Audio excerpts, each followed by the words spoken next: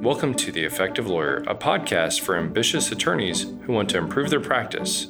My name is Jack Zinda, and I'll be your host.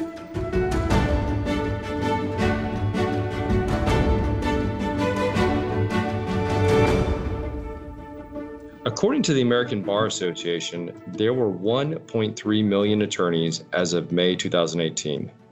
And unfortunately, not all of them are going to be easy to deal with. So today we're going to talk about how to deal with Rambo, that opposing counsel that just seems to make every part of the process so difficult to deal with and more difficult than it needs to be. Hopefully you'll find some of these tips, tactics, and techniques useful to your practice. But before we get into it, let me introduce our team. So we've got Joe Caputo here. Joe, you want to introduce yourself? Hey everyone, I'm Joe Caputo. I'm one of the partners here at Zinda Law Group, and me and my team handle some of the severe and catastrophic cases at the firm. And then we have Chrissy Hagen. Hi, I'm Chrissy Hagen. I'm an attorney with Zinda Law Group, and I handle a wide range of personal injury cases, including auto, trucking, wrongful death, and premises cases. And one of our senior attorneys, Neil Solomon. Thanks. I'm Neil Solomon. I'm one of the senior attorneys, and I handle a docket of severe and catastrophic cases here at Zinda Law Group. And I, of course, am Jack Zinda, part-time janitor, part-time lawyer, part-time dad. So let's talk about the different types of difficult opposing counsel. I made a list of these prior to this podcast. I came up with 5 different types. I've got the aggressive psychopath, who we're referring to as Rambo. That's someone who's just like so aggressive for no reason and wants to fight every battle tooth and nail and is difficult in depositions and mediations. I've got the lazy, lethargic opposing counsel who will not return a call, won't show up to a hearing, refuses to schedule depositions. I've got the overbiller, the person who just, this is their one case and they're going to squeeze every piece of work out of it. It's going to send a 12-page letter when a phone call would make do. And then the rule breaker, somebody who's just going to ignore the court rules, going to ignore the rules of civil procedure, and it's like a bull in a china shop. And I know I have dealt with every one of those types of attorneys at least 3 times, and I'm sure you guys have as well.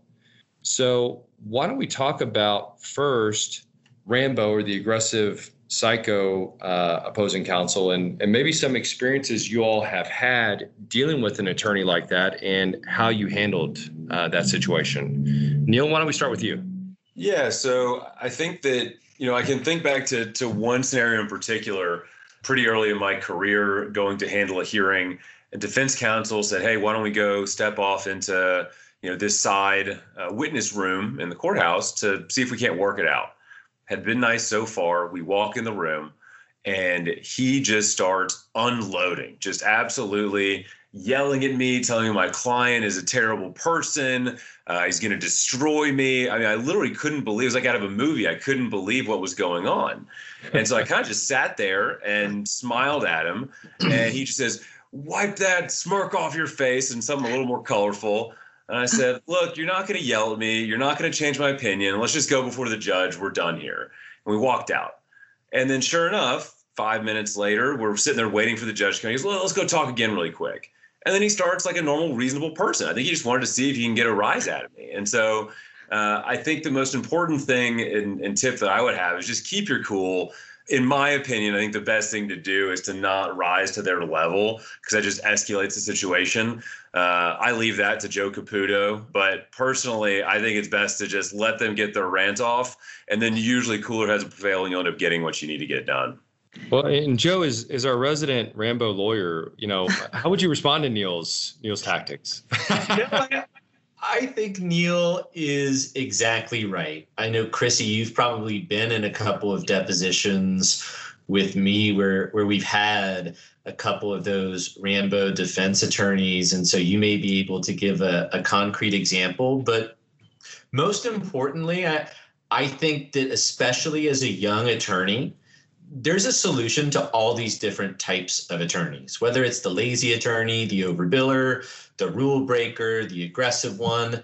There are tips to get around all of these roadblocks, but with the aggressive ones, I remember there was a case, really catastrophic injuries, highly contested liability, highly contested coverage issues. And I start asking one of the defendants in the deposition about his criminal record.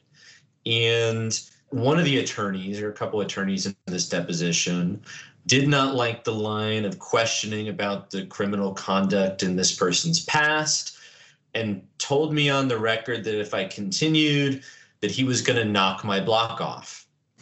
And one way to deal with that is to be just as unreasonable, right? Or to freeze up and not know how to handle it or move on. But the best way to do it, and I learned this from I think the first minute I practiced, know the rules, video every deposition you have. And those are your safety nets, right? So knowing how to create a record, knowing what the rules are, knowing how I can suspend a deposition or how I can create a record to my advantage, in utilizing the fact that I also have a video to use during this deposition, allowed me to turn what I think could have been a pretty contentious, fists thrown in the deposition type resolution to a resolution where, when I see this attorney on the case, he calls me and we end up chatting for 30 minutes about our families because we've gotten over our differences, handled it the right way, and didn't meet aggression and yelling with aggression and yelling. Well, I can absolutely relate to how Neil responds to aggressive attorneys, because it's the same thing I do. I end up just laughing because, what they want is to get that rise out of you, and they want you to get aggressive back or be intimidated, but it just comes across as comical because you know that it's all a show, especially if you're like what Joe said and you know the rules inside and out, then you can't be intimidated. I remember my first expert depo that I took, I had a couple questions, so take some breaks during it, call Joe, ask him some questions. And I said, hey, there's a bunch of documents the doctor was supposed to bring that she didn't, and I want to still be able to ask her about those. And he said, well, suspend the depo. So I go back in, I tell the other attorney that I'm suspending the depo, and he freaks out and says, we're going to sit here until the cows come home. You're not suspending this depo. And I said, well, yes, I am. And I started laughing, and he sat there with his arms crossed. He's like, no, you're not. Until finally I was like, I know what I'm allowed to do. I'm suspending it. And, obviously he's just going to give in, but he wanted to see what I would do and how I would take that, and wanted to force me into continuing with the deposition when I knew the rules and knew what we could and couldn't do in that situation. I also think one thing that you can do as well is just plan for that. It's a common technique, especially if you're a young attorney. Probably my first 10 years of practice, every attorney I went up against was at least 10 years older than me. And so they were all trying to push me around, intimidate me. And after a while, it kind of got comical because they all tried the same tricks at first. And then you show them, the law, then they back down. And I also always envisioned them as, kind of a child in a grocery store throwing a fit. If the parent throws a fit with the child, you both look foolish. And when you watch the video clips of opposing counsel acting so aggressively, you realize how bad they look. And there's nothing better than playing in a motion to compel hearing footage of a defense counsel losing their cool, threatening to, take your block off. Hopefully they don't do it, but if they did, it would probably be good for the case. So, Joe, if you want to take one for the team sometime, I'm all about that, man. Hopefully we have workers' compensation that pays for time off. Well, another one that I think can be tough is the lazy opposing counsel, because our cases, we're the plaintiffs, and sometimes defense counsel just ignores us and refuses to engage. Sometimes it's intentional, and sometimes, frankly, they're just overworked. They have too many files and they're not able to respond. So what tips do you guys have for dealing with the lazy defense counsel that can make our jobs really difficult? Yeah, so I'll jump in. I think that one of the big things in this area, And it's probably an answer to a lot of the questions with any counsel if they're acting, inappropriately in a way you don't want them to, is really just setting a record, right? You always want to come in with clean hands. You don't want to show up before a judge looking like you're the one doing something inappropriate. And so if they're just not responding, they're not doing anything, then you send a letter, follow up with a phone call, send another letter saying, hey, I tried to call you. You try one more time. And then you just move forward with strict deadlines. And so I think that's the most important thing, is setting a deadline and then making sure you're abiding by them is the only way that you're going to get that person across. And sometimes it's really important. You can even call them and find out what's going on and get to the bottom of the issue. Is it they just don't care? Is it because they have too many files? Can you reach directly out to an adjuster? Is there a different attorney at the firm that can cover a deposition so we can get moving? That's always, hopefully you can get them on the phone, but always go back to setting deadlines and then sticking to them and showing that you bent over backwards to try to accommodate them. They just refuse to move. Well, and I find one of the mistakes I see attorneys make a lot is just leaving voicemails and just calling over and over again, because this typically comes up with trying to get a depo set or trying to get a trial date or something to move the case forward that you need agreement on. And, our policy at the firm is letter, call, set. You send a professional letter, you make a professional phone call, you repeat that twice, and then we set it and we confer when we have our motion to compel hearing. And a lot of times we'll see attorneys get into this bad feedback loop where they leave 15 messages for opposing counsel and it accomplishes nothing. And now you're 6 months down the road and you haven't had your first deposition in the case.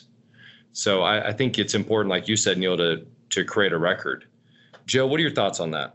These cases, we're on the train tracks and this train is going, and that's our job, is to push these cases along. And so we want to do exactly what both you and Neil said, which is create some written records with deadlines. And I think it's really important to set deadlines in these requests as you're trying to set things up.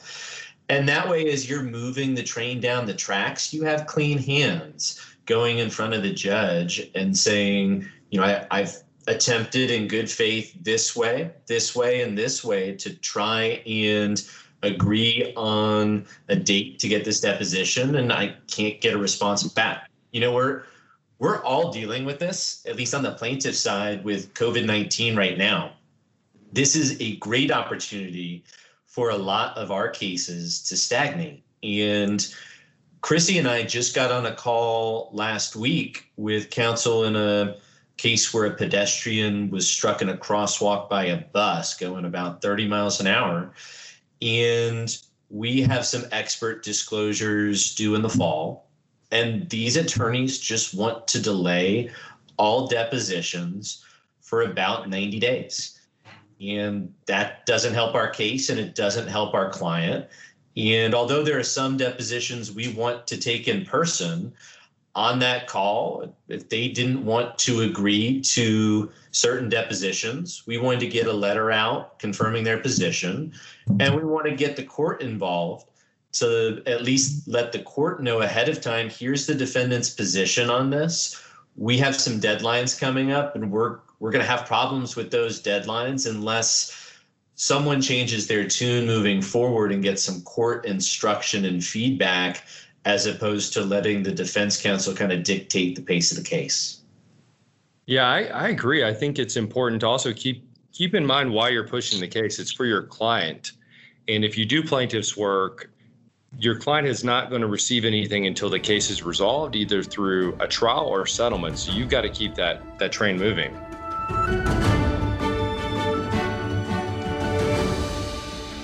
Zinda Law Group is a plaintiff's personal injury law firm made up of over 30 lawyers that handle catastrophic personal injury and wrongful death cases throughout the United States. We regularly co-counsel and joint venture with firms across the country. Over the last several years, we have paid millions of dollars in joint venture co-counsel fees to the law firms we work with.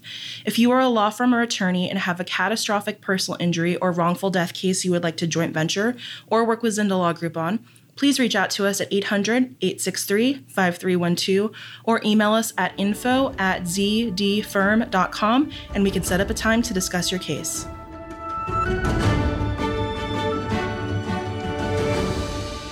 One of the other types of difficult defense attorneys we have been dealing with more and more of on especially larger cases are the ones that want to bill the heck out of the file. Everything takes 9-10 times as long, 6-hour depositions in every single depot, tons of discovery fights. So how do you guys deal with that attorney that just loves to fight, wants to go to that motion to compel hearing, wants to go to 7 of them, and wants to just bill the heck out of the file? Chrissy, do you have any tips for that? Yeah, I think, again, it's just important to document the file and just keep track of all the ridiculous things that they're asking for, everything that's already been provided, and also make it a point not to fall into their trap and play their same games. If they want to send out 100 letters a day, it doesn't mean you need to reply with 100 letters. It only creates unnecessary work on your part. Instead, maybe call them up, find out why, they keep asking for the same thing that's already provided, and why you think it's unnecessary to get the court involved, and then just follow up with that in writing so the court knows that you tried to work it out nicely, and they'll be frustrated when they find out the defense counsel wasn't willing to, and it's a waste of the court's time to become involved in something that's really just kind of silly. Well, Neil, you used to be one of those attorneys back in the day on your defense days. So how should we deal with someone like that?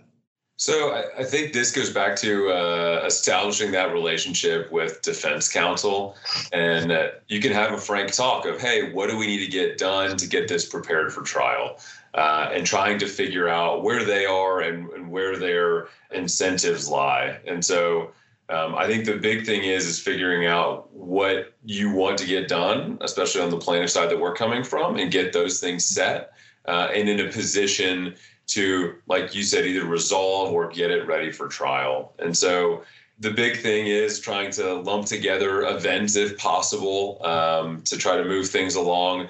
A big thing I'm a fan of is when talking with defense counsel and trying to figure out what it is that they're trying to get. And a lot of the fights that they're wanting to have are unnecessary. There might be a workaround where we don't have to go have that hearing or go down to the courthouse. And so I think it's just important to figure out what it is they're looking for. And a lot of times it's, you know what, I'm actually okay with that. Let's get that record and get it to you so we don't have to go spend another month or two delaying the case because of it. I think on our side in particular, we're trying to remember that I always like to say we have the truth, right? And it's going to come out. And so at the end of the day, most of the time, I'm okay with a lot of it going to the defense, and we'll deal with it as we have to, but just trying to make sure we're moving things along in the case. I think when you talk about all of these different types of difficult defense attorneys, most of them are really recognizable right away. I think the exception is the overbiller. And one struggle I had early on in my career was just simply identifying when that was happening. For the life of me, I couldn't figure out why this defense attorney was making an issue of this, that, and the other, or why they needed these 3 depositions that had nothing to do with liability and damages. And so once you identify that problem, I think my solution to that problem is figure out who wouldn't want it to happen other than just us. And in my experience, that person that doesn't want the overbilling to happen is either the defendant or the insurance adjuster that's paying the bill.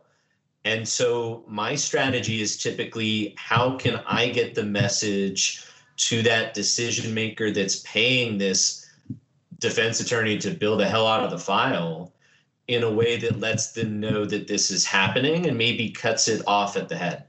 That is a really great idea. And that's something we've been talking more and more about the firm is, sending letters and knowing who the audience is. You may send a letter to defense counsel, but your true audience is the adjuster or the company that is paying the bill. So they read it and see, oh, okay, this is what's going on, and know you can communicate that way. I think that's a great, great tactic to keep in mind.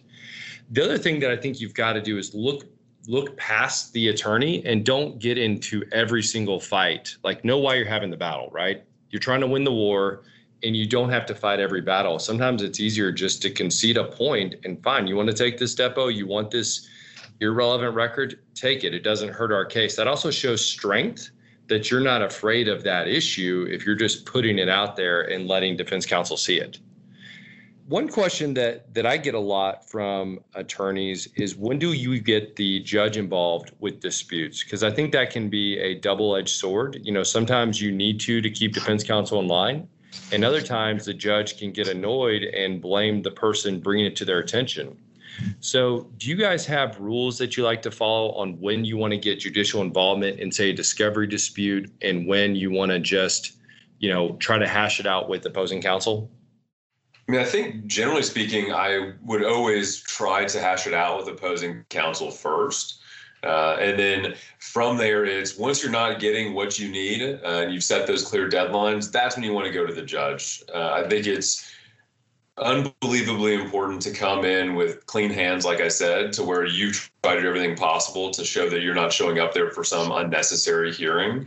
And sometimes you do just have a difference of opinion of what's relevant in discovery, or what you're allowed to talk about at a deposition, or something else in the case. But you just want to make sure that you made every effort possible before you get there.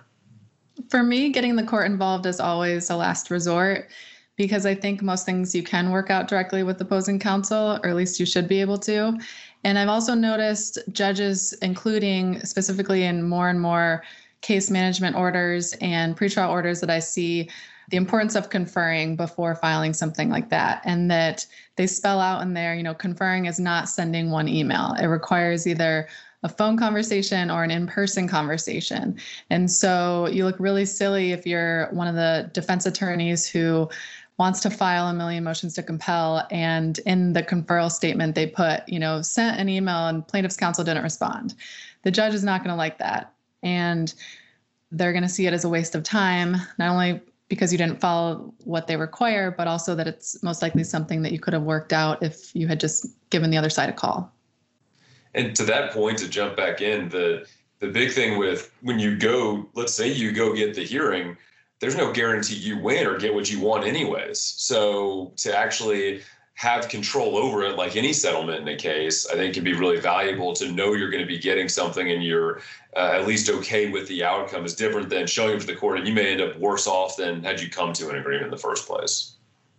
Jack, as you know, I have 2 young kids, and now that I'm working from home in my office, after every long day, I go downstairs, I see the 2 kiddos, and the first 2 things I hear are my daughter took my son's snack, and then my son hit my daughter, and they're just tattletaling, and it's been a long day. It's 6:30. I've been trapped in my house, and I don't want to deal with it, and I'm annoyed, and I feel like 98% of the time, that's the judge in these situations where you're having a dispute, especially in a deposition or something. It always depends. If you have a relationship with the judge, maybe that changes it. If there's been egregious conduct that the court is already aware of, that may change my mind as well. But I think you're better off, like Chrissy and Neil said, more often than not, moving past it, trying to deal with it with opposing counsel, or putting it on the shelf and addressing it later, and you can tackle a bunch of issues all at once down the line as you get closer to trial or at the end of discovery. Yeah, that story reminded me of my brother and I. So my brother's a patent litigator, and he is 2.5 years younger than me. And we used to just have these epic battles when we were kids. I mean, we're best friends now, but we did not get along when we were younger. And I was great about pushing his buttons. So I'm annoying him and making him angry, and he would lose his temper and just start flipping out. And my mom would come in and I'd be like, I don't know what's with this guy. He's just out of control. And that kind of fight reminds me of that, because the defense counsel has been doing all of these things for months and months and months. And the judge doesn't know that. The judge has tons of stuff to worry about. And so you come in, you're all fired up. Your Honor, you won't believe what they've done. And the defense counsel is sitting back going, Your Honor, why is this person so upset? As you can see, I've been dealing with a crazy person for months. I don't even know why we're here. Here's the file they wanted all along. And so knowing that and making sure if you're going to go, it's for something important and you're clear and precise. And please do not draft a 300-page brief because the judge is not going to read it and is going to be very annoyed, and you're probably going to lose. So I would say make sure it matters, make sure you have clean hands, and then make sure you have a good record and you've documented it well before going and seeing the judge. Well, not to bash defense counsel this whole time, let's flip for a moment to plaintiff's lawyers and just talk about what are some of the things that you guys see that plaintiff's lawyers do in cases that maybe is unreasonable or actually hurts their case more than helps it. What are some of the things that you guys have seen, maybe colleagues that we have, without raising names, that you think is a mistake on how they approach a case or dealing with opposing counsel? I think that not having a concrete plan and a purpose for every step of the case is a mistake. I don't know of any strategy session I've been in with any attorney where we say, okay, well, why do we want to take that step? And the answer is, well, let's just wing it and we'll try to figure it out. And I think that's why we always start with the jury charge in these cases, is we want to know what the burden is, what the elements are, and then talk about how we're going to meet our burden and what evidence we need to get an admissible format to get there. And so I think not having that plan right away and making sure that you're consulting it throughout litigation to make sure that you're on track is going to prevent you from making a lot of mistakes really close to expert deadlines, discovery deadlines, and MSJ deadlines that I see a lot of my colleagues making. Yeah, I think that's a great point. Neil, what do you think? Yeah, and I, in my defense days, would see all different types of plaintiff attorneys that are there. And I think a couple of different things that show up is that some people can become, I don't know if jaded is the right term, but they just don't treat their cases like they're a big case. And I think that comes through to whether it be the adjuster or the defense counsel. And I think just from the very jump, you can kind of tell that they're looking at it, whether it be on some sort of just a multiplier or some system to try to get the case resolved, rather than they're looking at the case from hey, I'm looking to go try this case and I'm going to prepare from the jump. And so making sure that they're looking at each individual case with the best possible outcome in mind for the client, rather than kind of getting into the system of it's just another case and what's the next step and moving forward without a real purpose or plan. I would say not setting the case up for success and assuming that the other side is going to miss something. So, for example, drafting a demand and highlighting why your client needs this invasive surgery when there's a small spot in the record that references, a prior back injury a month before, because you're not doing the best that you could be doing in preparing the entire picture for the other side. Talking about why it was a completely different injury or they had different treatment or they're asymptomatic, and just assuming the other side isn't going to notice, because you're also delaying the case, because once it gets to the other side, they're of course going to be asking for those prior records. And it's something you could have done a better job preparing for up front. Yeah, I think that's a great point. And I also think a lot of times plaintiffs' lawyers are not as empathetic as they could be to defense counsel and adjusters. It's easy to get fired up and worked up about our cases, but we need to remember that the other side are people as well. And if you put yourself in their shoes, doesn't mean we're always sympathetic to the place they're in, but empathetic, understanding where an adjuster's coming from or a defense counsel, it allows us to get a better outcome in the case. And I can't tell you how many cases that we have gotten resolved for really great outcomes, better than what we thought. And I think a lot of it had to do with a good relationship with the defense counsel, who a lot of my colleagues could not stand, but I was able to build a relationship. And that led us to being able to get a better outcome for our clients.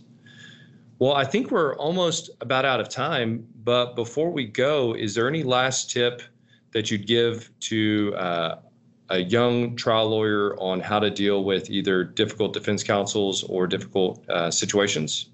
I think the last thing that I would end on is that try to get a phone call or in-person meeting with defense counsel. And I think everyone usually is a lot easier to deal with, and a lot of bridges can be mended that way, versus if you just start going back and forth via email or via letter, everyone just starts hyping up their responses in rhetoric more and more. And most of the time, a quick phone call, hey, what did I do to piss you off, usually really calms everybody down, and everyone is able to work it out pretty quickly.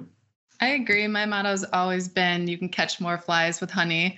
I think it's just better to be nice, because it's hard to be mean or aggressive towards someone who's being nice to you. And kind of like what Neil said, a lot of people have a concern about putting things in writing and wanting to put everything in writing, and that's fine, but you can still give the other side a call first and then memorialize what you agreed to in writing. But it is a lot more beneficial, I think, than going back and forth, rapid fire emailing, which can get misconstrued as well. I would tell you, don't be a keyboard warrior. Interpersonal communication is going to be important. Don't do anything underhanded. And fight like hell when you're in that hearing, when you're in that trial, when you're in that deposition. And then at lunch or at the end of the day, go socialize with your colleagues and the people on the other side and keep building that relationship. And you'd be surprised how many times we've gotten information divulged about either defendants or the insurance company's position just because we've built that relationship. And the one note I would leave everyone with is always be honest and ethical. Your reputation travels really fast, and no matter how good the case is, it's not worth your reputation to do anything that's either unethical or, I think, just not honest on a case. Doesn't mean we divulge everything that is going to hurt our client, but we don't lie to opposing counsel. I think that can cost you big time on not only that case, but future cases. Last thing before we go, we always like to do a book recommendation. My recommendation today is Paul Skopter's book on advanced deposition strategies. I know that's not directly on point for dealing with difficult defense counsel, but I just think it's an incredible book. There's a great section on dealing with difficult defense attorneys in depositions. And if you're going to be a great litigator, I highly advise you to read that book. You can get it on Trial Guides. Well, guys, thank you so much for being here today. I really appreciate it, and we'll talk soon. You bet. Thanks. Thank you. Thank you for taking the time to listen to this episode of The Effective Lawyer. If you enjoyed this podcast, please take a moment to rate it 5 stars and leave us a review. To get notified about new episodes that are upcoming or have been released, go to zdfirm.com/podcast to sign up for our mailing list.